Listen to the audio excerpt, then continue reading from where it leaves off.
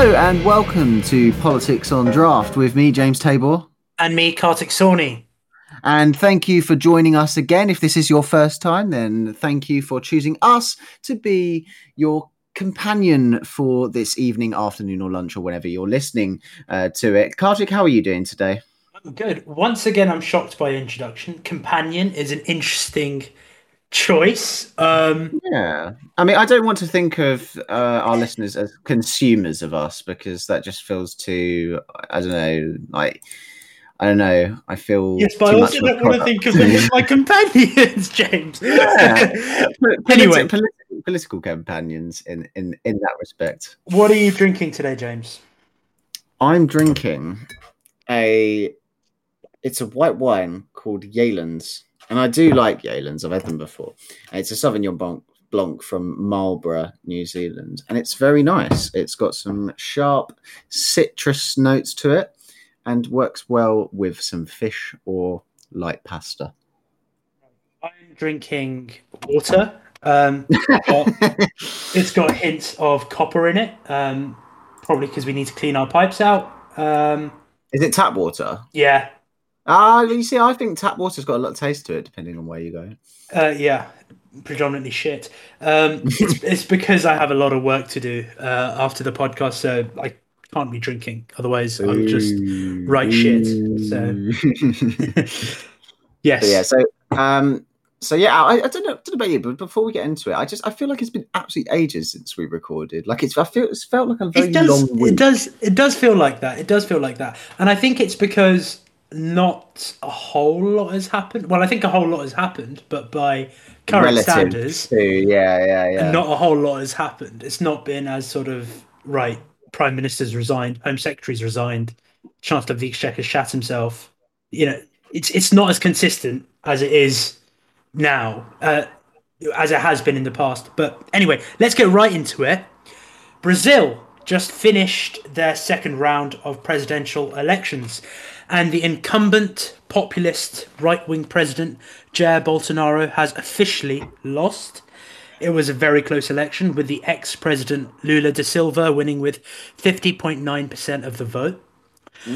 After a couple of days of radio silence, amid concerns over Bolsonaro supporters calling for a military uprising, Bolsonaro officially came out yesterday. That was not yesterday, it was Tuesday. We're recording on a Thursday, and declared that he felt, quote unquote, it's over.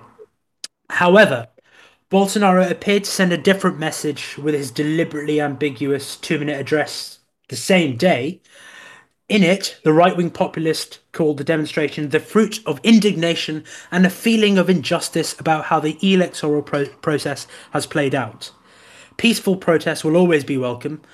Bolsonaro did also say, though, that his destruction was not welcome, but obviously the actions, which we will cover, have been very, very different. Some hardcore supporters reportedly took these words as a call for them to stay on the streets. So they have, I don't know the situation right now, but on Tuesday they were blocking up the streets completely.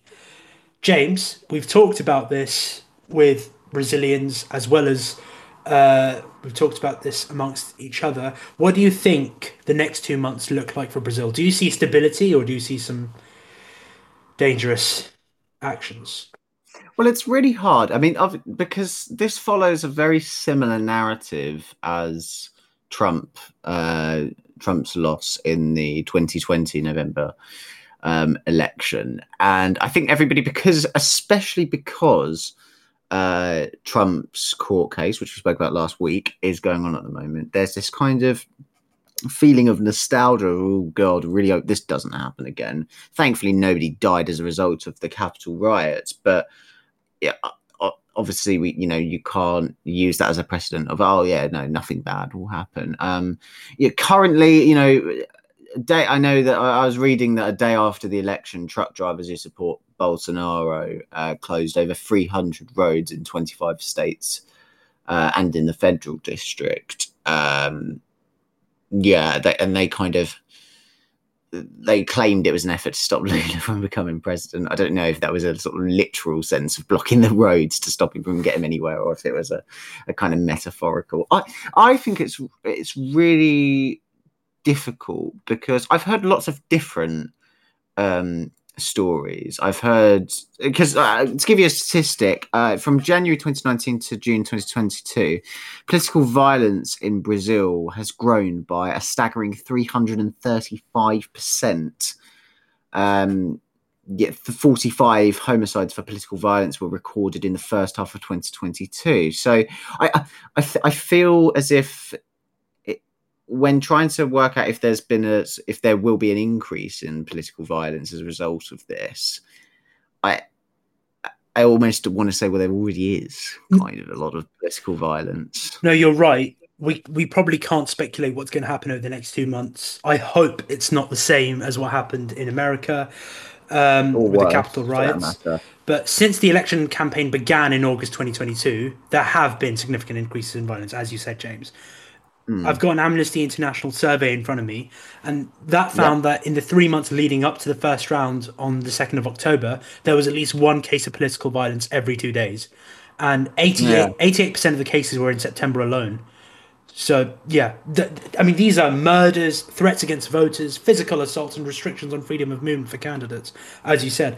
But I'm going to read out some notable cases because I've got some Yeah. Yeah. stats and figures in front of me. So, in June, a Bolsonaro supporter was arrested after throwing fireworks against Lula supporters during a political act of the Workers' Party in Rio de Janeiro.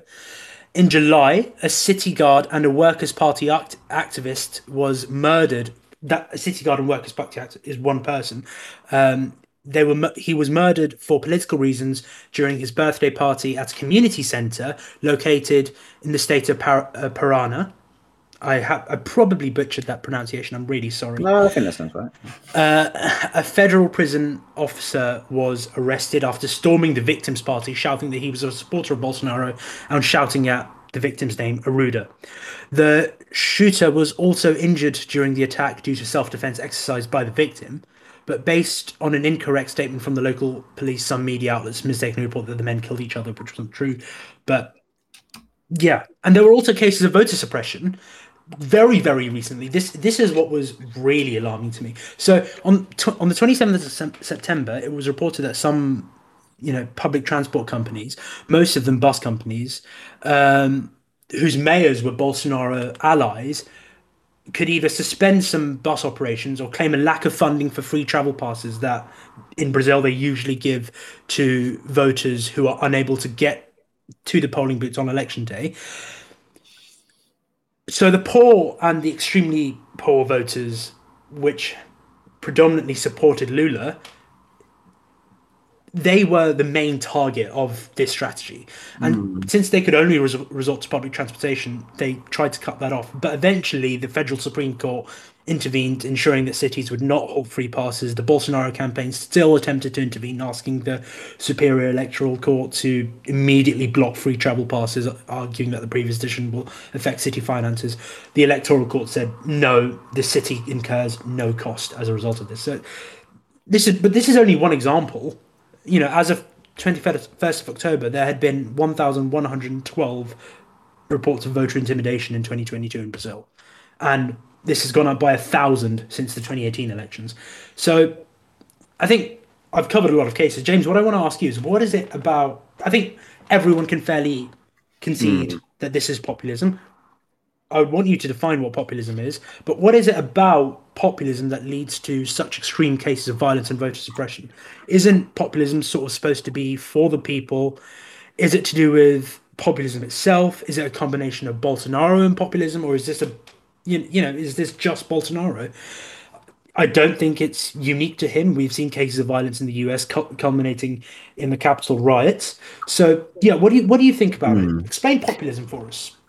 Yeah, I just before I go into populism, I just want to say that with regards to kind of volatility within Brazil, I think when we talk about potential increases in volatility, I just simply believe that there hasn't been a time of stability in Brazil for potentially in about the last 100 years. I mean, we went through the many years of military dictatorship, which then ended by a coup d'etat. I mean, if it's a coup d'etat that ends a military dictatorship, that's pretty big red flags for instability, that it has to take a coup d'etat in order to try and throw away a regime. I would and then one second, but you Yeah. can, but it is also a fact that whilst Lula was president, there was economic growth.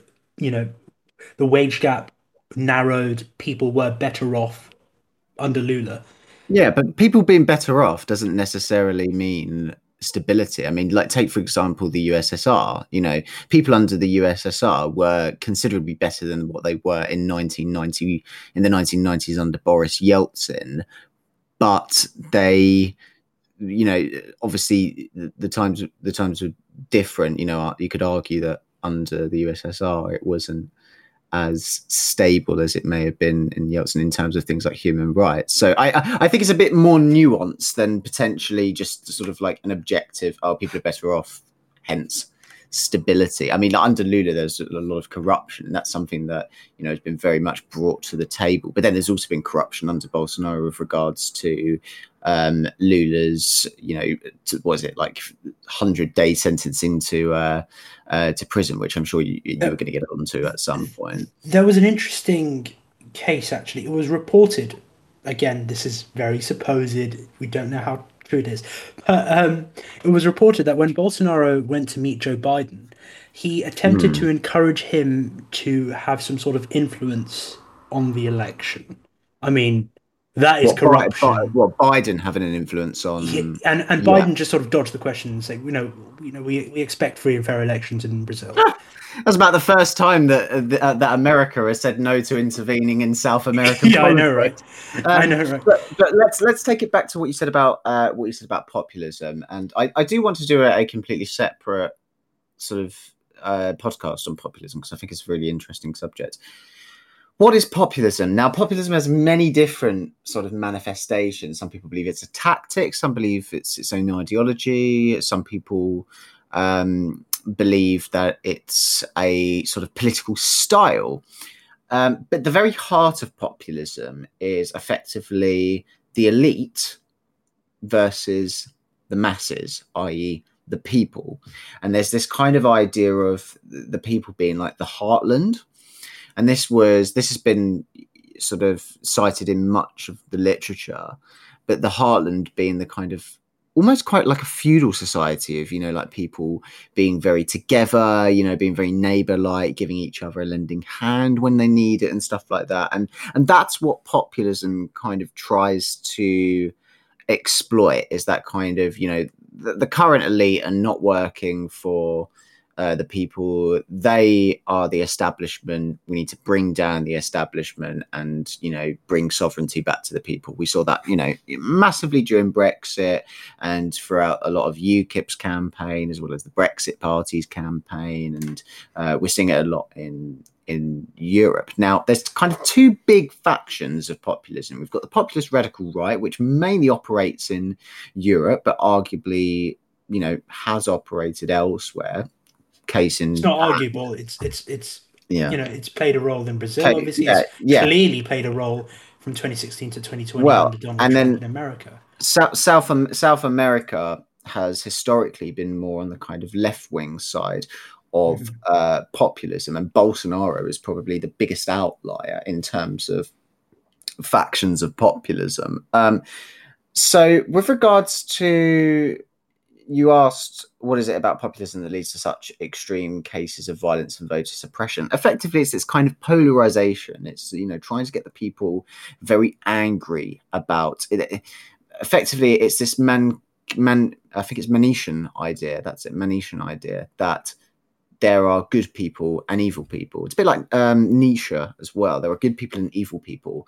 And what populist figures like Bolsonaro will say is that there are evil people out there which are embodied by the elite, and it's up to the people to take back control, that rhetoric that you heard with the Brexit campaign, and overthrow the elite in a kind of sort of big constitutional, bringing it back to the people kind of ideal. Now, obviously this is the kind of brand that Bolsonaro, he kind of enacted this, although there was a heavy emphasis on nationalism. Just for a bit of information, Bolsonaro was actually a military general within the military dictatorship, and so he was very nostalgic about the dictatorship.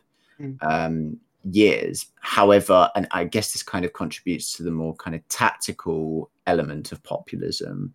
He kind of tried to embody this. Oh yeah, we're beyond the dictatorship. I do have this belief in human rights. However, the amount of times he would say that the military is a good tool in order to push through policy. I mean, I think that's beyond the realms of authoritarianism. That's sort of bordering on the line of fascism.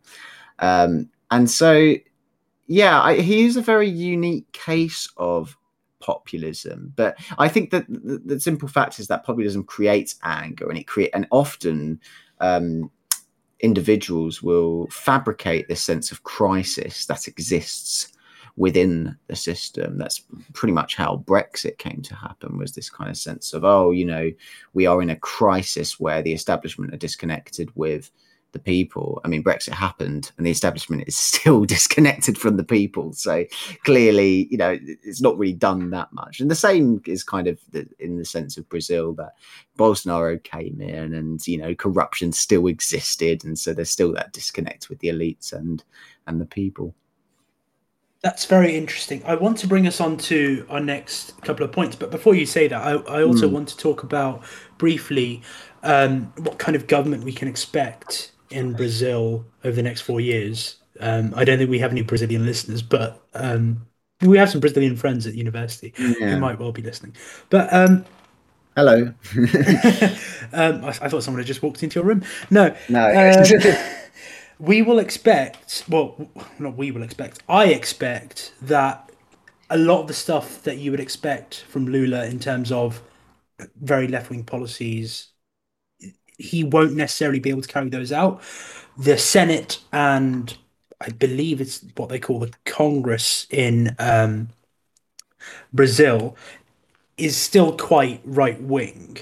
And he will have to make a lot of concessions. He will almost have to operate as a centrist president in order to get his legislative reforms through.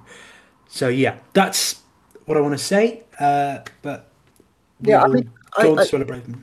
I think, just quickly before we do go on to Suella, I just want to say with Lula that,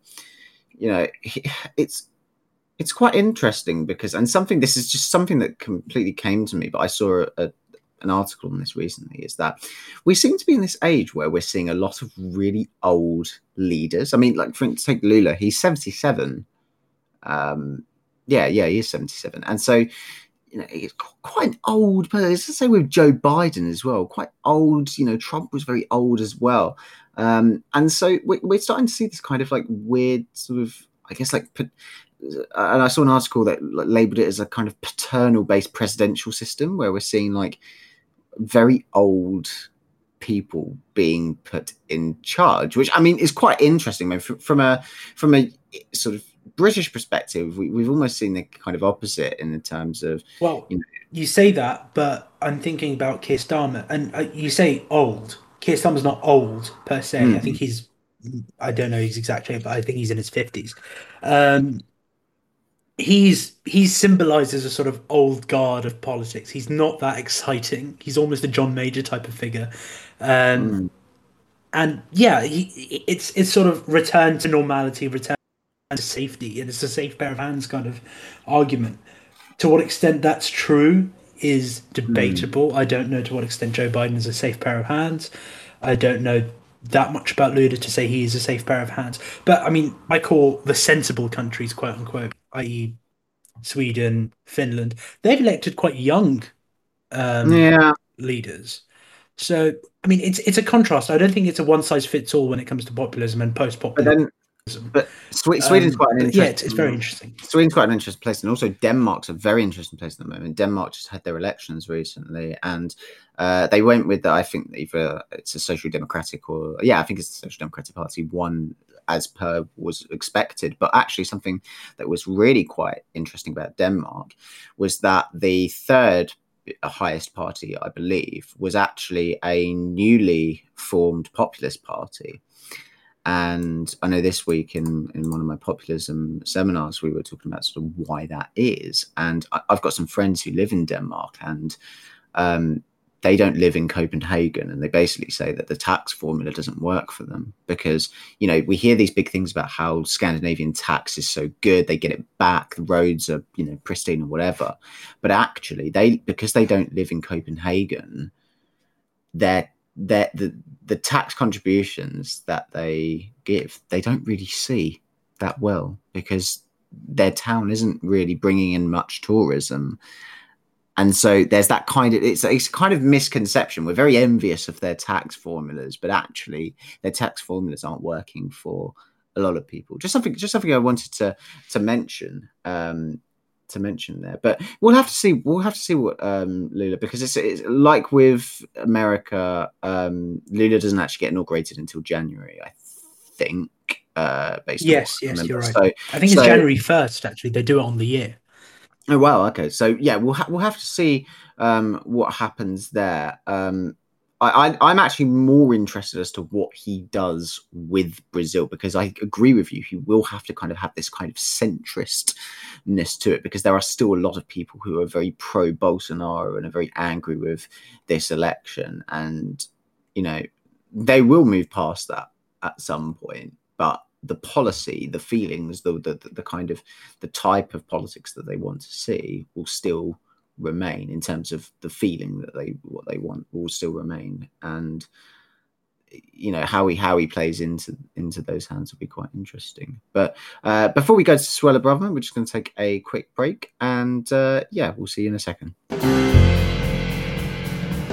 Hello and welcome back to our sort of second part of the podcast. We're going to throw things back to domestic politics. We said earlier that not much has happened, I think, in the grand scheme of things. I think that's somewhat correct. But, still, politics continues. And the politics of this week falls back to the lovely Suella Braverman. Yeah, I say almost that falls back to the politics of 3 weeks ago. And Suella Braverman, just to give a quick recap, got reappointed as the Home Secretary. She was she was sacked. I say that she resigned at the end of Liz Truss's tenure due to leaking government and secret documents to a backbench MP. Which she felt was a reason to resign, but also due to other reasons to do with the distrust that we spoke about at the time. Rishi Sunak, in his appointment of cabinet, brought her back, and now she is back in the limelight due to a watchdog that went to a detention centre, holding centre for migrant processing. I really hate that term, detention centre. Yeah, It really, yeah. We're coming on to lighter politics later, but this is, again, something that really pisses me off.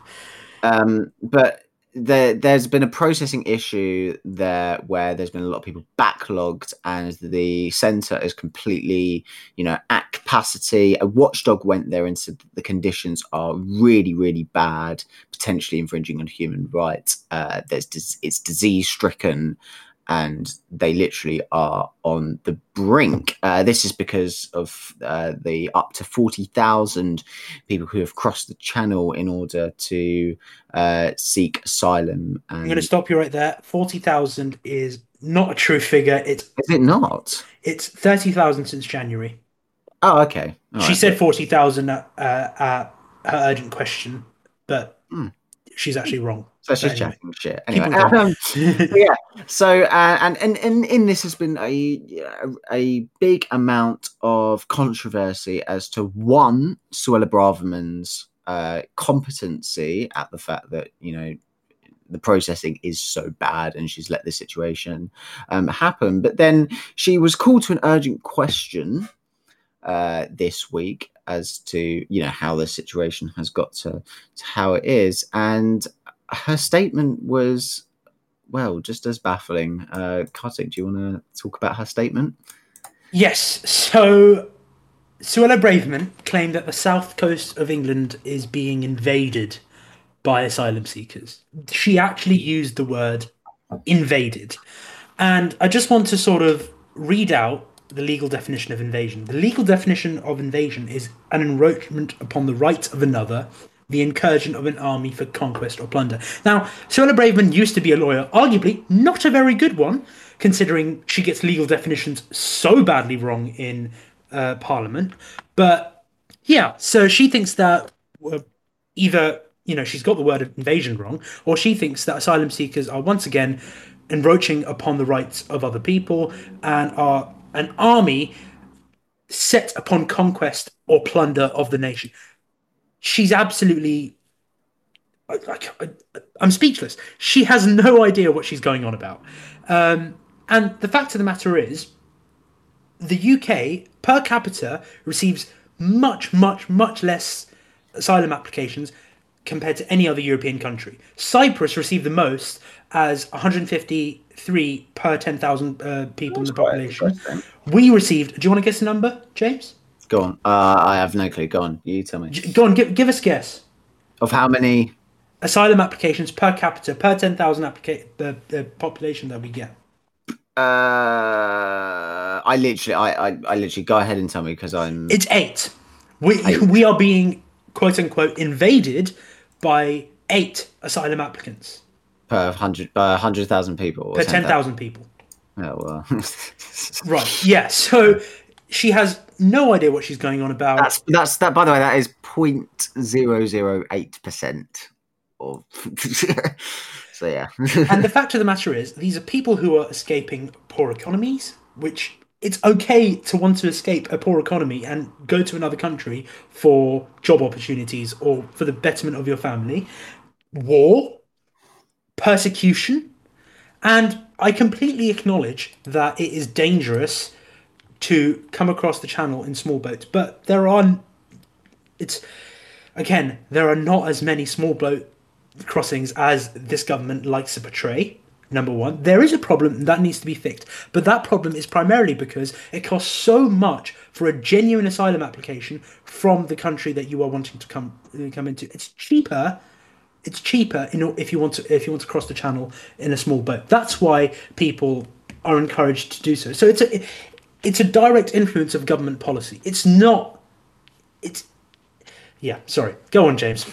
So Suella said this week that kind of her justification of this kind of, I guess one could kind of call like non-empathetic response from government is that, we need to deter criminal sex trafficking or just human trafficking gangs from exploiting this route into the UK and stuff. And I mean, look, obviously there are a lot of people who are crossing the channel who are seeking asylum due to, and are vulnerable because they are escaping persecution, they're escaping war in their country, etc., etc. Yet we know, Suella, that there will be gangs, international gangs, who are exploiting this. This isn't something that we are opposing you. And she likes to give this kind of rhetoric that the left or the woke people are on the side of criminal, gangs and stuff. And the funny fact is that nobody's saying that. Nobody's saying we should let absolutely everybody who comes onto the coast, come into the UK and, completely, benefit from the system. Nobody's saying that, but for some reason... I just want to add a number. I just want to add a number to what you're saying. Because, you're right. Nobody is saying that we are on the side of these criminal gangs that are sending people across the channel in small boats. We were quoting a figure from GDP. Just to contextualize it, Colin Yeo, a barrister and author specializing in immigration, he pointed out that the numbers arriving by small boats are lower compared to those granted through official schemes. So a total of 75,764 visas were issued in the last year under the Hong Kong scheme for British nationals. But in the last 9 months, almost double that number entered the UK through the Ukrainian scheme. Over the last year, a quarter of refugee arrivals into the UK came by small boats or lorries. But the exact figure, small boat arrivals accounted for half of the 60,000 asylum claims. Overall, the numbers arriving by small boat are low compared with those granted through official schemes. Yeah. So it's, the official schemes is still a problem, which needs to be fixed and needs to be made more accessible. But the way that they're going about it is completely wrong, and And the rhetoric is completely wrong. to kind of add to that, I mean, look, regardless of the kind of, we're entering a period of great economic difficulty. I mean, the Bank of England just ups the interest rate to 3% today, and have said that effectively a recession is now in place, and that where they're effectively predicting a 2-year slump, which is arguably very, very, very much bigger than the 2007 to 8 financial crash. So we're in for a very tough time. I'm very worried about just simply, because our country, I'm just talking very objectively here, has a capacity in terms of what we can provide to people. And that, like, already is very, very, very, very stressed. And, the simple fact is that, we've got people coming to our country seeking refuge and seeking asylum. And our country is not in a very good state at the moment. So I'm worried in terms of, how we can provide for them, as well as, the kind of day-to-day issues of how we can even provide for ourselves. And so they really need to get a grip of... No. Okay, our country's in a bad state. I concede that, but to what extent we can provide for them is, again, you know, this is an argument that's driven by a lot of very, very far right people for anti-immigration. And I know you're not doing that, James, but it's there are lots of claims made by the government about, we need to fill this fiscal hole in the economy. And I want to correct myself that earlier in the podcast, in another episode, I'd said that, Labour is going to face the same problems in terms of the fiscal hole and stuff like that. Again, it's a different form of economics that Labour would bring. And this fiscal hole and balancing the budget is a very, very Tory idea. And yes, it would be irresponsible to completely ignore the amount of debt that the country has amassed. But there are methods in place that we can employ in order to provide for a number of people. The priorities of this government is just completely off of where they need to be. Yeah, and I actually, just 2 weeks ago, we were just lifting the cap on bankers' bonuses. Yeah, and I actually think that, and in terms of what I was saying about kind of what we can offer to people, I'm not suggesting for a moment that, we don't have the capability to facilitate, asylum seekers, so we should, completely, close off the border or anything like that. I mean, what we can offer for asylum seekers is, so much better from where they're coming from. And in a way, I feel that Britain should kind of almost relish in the fact that we are so sought after in that regard. I know there'll be very far right people who say, no, we should keep them all out, but that's I don't want to go down that rabbit hole. But my worry is whether or not the government has the actual competence to actually, make this a good environment for people. No, absolutely. That's where my worry is. It's not to do with the actual, the sort of increase in.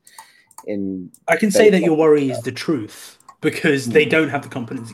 There was a massive issue which has largely been ignored by the media, that Braverman denied ignoring legal advice to procure more accommodation because the temporary holding centre at Manston was so overcrowded. So there were 4,000 people living in Manston.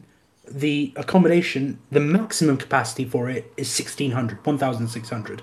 Yeah. And the design capacity is 1,000. So it's an issue of competence, not resources. I mean, if you count competence as a resource, we're massively deficient. But yeah, and I to be honest, I feel very sorry for the civil servants working in the Home Office at the moment. One, because I think they all know that their leader, the Home Secretary, Suella Braverman, is incompetent. She's a national threat due to her leaking of emails from her private email account to backbenchers. I mean, I'm almost a little bit relieved it's a backbencher. God knows, who else it could have been. But apparently she leaked it accidentally to a member of the public. It was almost a thick of it scenario. Yeah. Well, then there you go. She is a national threat. Her MPs know it. Her civil servants know it. I'm just thinking, we had Priti Patel for ages, who, to be honest, seems like Rishi Sunak knows it.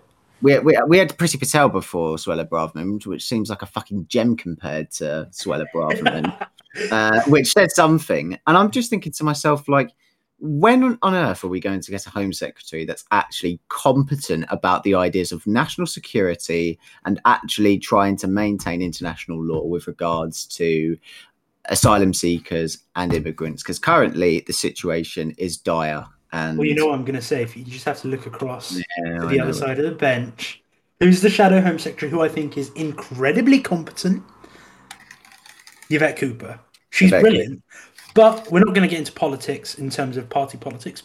We Oh, can that's a argue. surprise, Kartik, isn't it? No, because no, because I think this is serious, and Yeah. we have a jokey topic coming up Mhm. in a second. But yeah, you're right. Priti Patel does seem like a gem compared to this, and the fact of the matter is, Rishi Sunak knows that Sola Braverman is incompetent, dangerously right wing, and and Rishi Sunak is pandering so much to the ERG Mm. And we because he's doing this to stop an election happening, stop a rebellion happening. And and we will apparently, there are already about five MPs that have already sent in a letter of no confidence and policy we appointing will be them. talking about the future of the party and whether or not that's dominated by the ERG very, very soon with a very special guest. But I'm going to keep that a little bit secret at the moment because that's still in the works. Mm. What Rishi Sunak will do is yet to be known. He was pictured this morning handing out poppies with the British Legion in Westminster Station. And I don't know if you saw my tweet, Kartik, but I basically said, very, very nice. Can you please sort out your migrant situation at the moment? Because I think there are bigger things to be concerned about than selling Yeah, poppies to people. Not that I'm undermining the work that charity does yeah, towards people who have gone through war.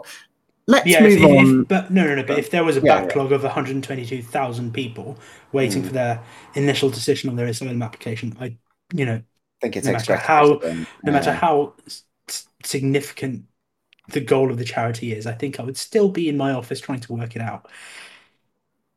But yeah, Let's move on to the last topic, and it's a more of a fun topic. You're not very serious about this, Kartik. I did tell you that. Come on, we need to try and find some sort of like I don't know academic kind of response to this. But let's talk about the former Health Secretary Matt Hancock, who has made an incredibly ballsy decision this week. If you get that little reference. yeah. So Matt Hancock, who was previously the health secretary and is the MP for West Suffolk, who clearly feels that the privilege of serving as the MP for West Suffolk, yeah, he doesn't feel the privilege anymore because he's decided that he wants to go on to I'm a Celebrity, Get Me Out Get of me Here. out of here! Sorry. And it's funny because he's not really a celebrity. Um, he Hmm. it's I find it hilarious because I have no idea what he was thinking. He probably genuinely thinks that this is going to be a really, really big boost for his career.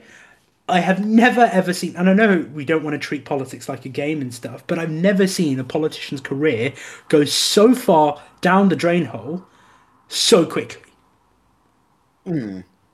Yeah, no, it's a very weird one. I remember I was actually on FaceTime to my girlfriend in the morning and I saw this and I just absolutely burst out laughing. Not because of the like political implications, but just because I want to see him eat a kangaroo testicle. But it's very weird. I mean, the people I feel sorry for is his constituents and his staff who are going to have a very very difficult next couple of months. I it's very bizarre. I mean, the case that we cross-referenced this week was Nadine Dorris going on to I'm a Celeb. But I guess the difference is that Matt Hancock was very in the limelight due to COVID, and he also Well, the difference is that Nadine Dorries probably conceded that she had no hope of a career in cabinet. And I think one benefit that's come out of this is that way on the other side of the world, Matt Hancock is going to be as far away from the cabinet as he could be. He's quite literally, in the words of Malcolm Tucker, so backbench, he's quite literally fallen off. Yeah, but in a weird way, I'm actually going to play a bit of devil's advocate because I know that you think that this is stupid and that Matt Hancock is just being an absolute wanker because of this. But I'm going to play a bit of devil's advocate and say, do you think that it might be slightly interesting to see the kind of the man behind the politician? Because there's we see this kind of like media spotlight of Matt Hancock running going on a run saying get your vaccine and all that sort of stuff, but like the one thing I will owe to the jungle was that because of how isolated people are, you do get to see people in their real light, and so I'm very much interested to see what Matt Hancock is like in that kind of scenario, because let's be real, he's not going to be comfortable. He's going to have celebrities there who are going to get pissed off with him, are going to bring up COVID because they're going to bring up Johnson. Yeah, they're going to bring up the politics. Going to bring up Johnson. Going to bring up politics. Anton Deck are going to absolutely slam the fuck out of him, and I just want to see how he reacts to that because he's not in the safety. It's weird to say this, the safety of politics. He's on reality TV now, so I'm actually quite almost interested. So I will say thank you, Matt Hancock, for making my next few months very interesting and seeing what you're like as a human. Not going to change how I feel about you, but See, the thing is, I hope this doesn't make me seem out of touch, but probably am out of touch. But I don't really watch I'm a Celebrity, get me out of here. I'm really, really squeamish. I don't like insects. Really, really makes me feel funny. The thing that's kept me glued to the TV has been the Cricket World Cup. So if you've noticed a tinge of an Australian accent, that's why. Because I've just been watching Australian commentators repeat themselves about ball going towards a wooden bat. But Matt Hancock, this is an idea that the thing that you're citing, this is an idea that he cited as well, that in order to get ideas out there, to speak to young people, we need to go onto reality TV, and we shouldn't look down upon reality TV. That's not what I'm saying. I'm not saying that he's like it's a good thing that he's trying to speak to younger people. In fact, I don't even think young people even watch I'm a Celebrity. I predominantly think it's very sort of like, because it was mainly like a 2000s thing. So really, you're kind of seeing a lot of okay. So you want to see the man behind the politician, sort of. Yeah, no. What's it like and stuff like that. No. Again, he's not going to be. He's going to be on his best behavior. He's on national telly. I think every Saturday. That's when it comes on, right? Yeah, that's different. No, it's every day, mate. Oh, is it every day? Okay, fine. Yeah, so you are going to see documented. It's kind of the same thing as like Big Brother in terms of that because people are isolated, because they've got no contact with the outside. It's like it's a very much, you kind of see them for who they really are. Now, I know technically anybody can say anything, and you could try and sort of still be very politician-like, and I think that's going to backfire on him pretty badly, because I think this decision by him to go on I'm a Celebrity, get me out of here is so far like it shows a complete lack of self-awareness. His perception of what other people think of him, what the general public think of him, is so far from what the general public actually think of him. So I think it's actually going to make him look worse. I don't think it's an eye into the eye of what a politician is and what a politician is like in the background. I don't think it's that whatsoever. I think there are other ways of finding out what a politician is like in the background. Like, I don't know, diaries. I think he's planning on publishing his diaries called Pandemic Diaries. Meet a politician, for God's sake. Go and speak to your constituency MP and see what they're like. No, I do concede that it's not the best way to do it. I don't know. I'm just very interested. I watched I'm a Celeb when I was younger, and so it's quite interesting. But he also went on that. Oh Christ, what was it called? Sorry, can we cover this argument that he's made, by the way? I know you're talking about the podcast with the chap of Dragon's Den. Yeah. Can we talk about this idea that he said we shouldn't look down upon reality TV? If we want to get our message out there, we should go on there and talk about certain issues in order to speak to younger people and talk about certain ideas. Well, again, what do you think about that? Well, again, I don't think that reality TV is necessarily inherently like young people centric. Like, a simple fact is, and someone can, tweet me and say, oh, you've got that wrong. But I don't think actually that many people are watching TV, to be honest. I think the age of sitting down and watching reality TV like I'm a Celebrity is falling off a bit. And Netflix and the kind of like, things about like Jeffrey Dahmer or something that seem to be taking over. But do you reckon if, our goal with this podcast is to get younger people talking about politics? I just said younger people, is to get people around our age talking about politics. Do you reckon in order to do that we should try to get on reality TV? Well, no, not really. Exactly. I don't think It's just bullshit. I think he just needs the money. I think he genuinely needs the money. He needs a payout. That's why he's doing this. That's my opinion, and it's a joke. He's an idiot.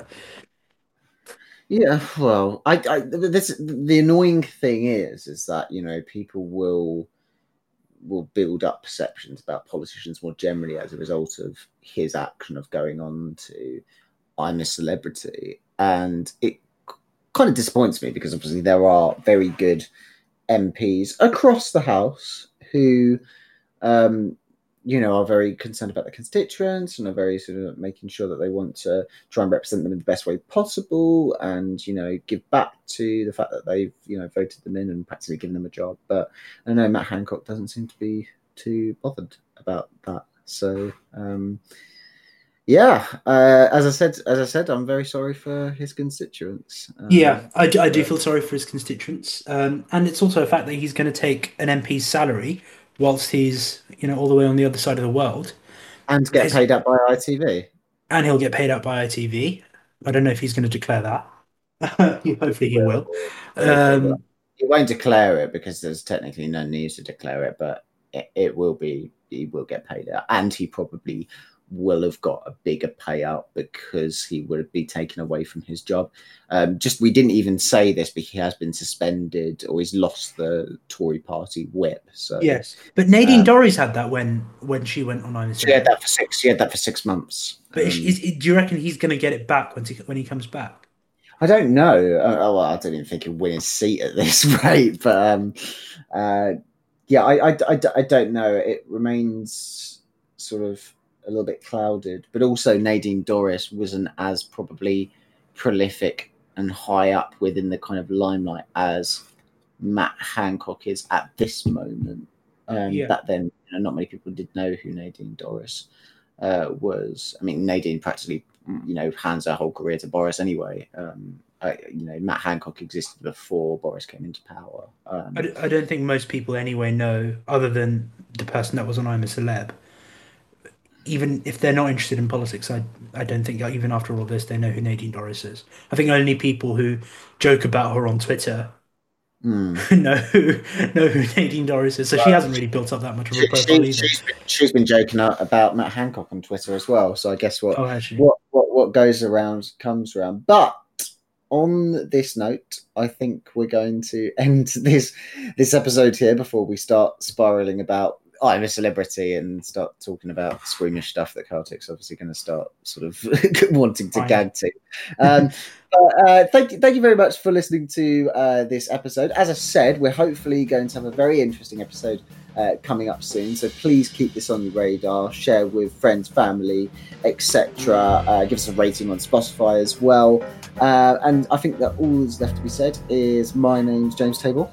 And my name's Kartik Sawney. And thank you very much for watching, listening to episode 12 of Politics on Draft, and we'll see you next week. Bye-bye. Bye-bye.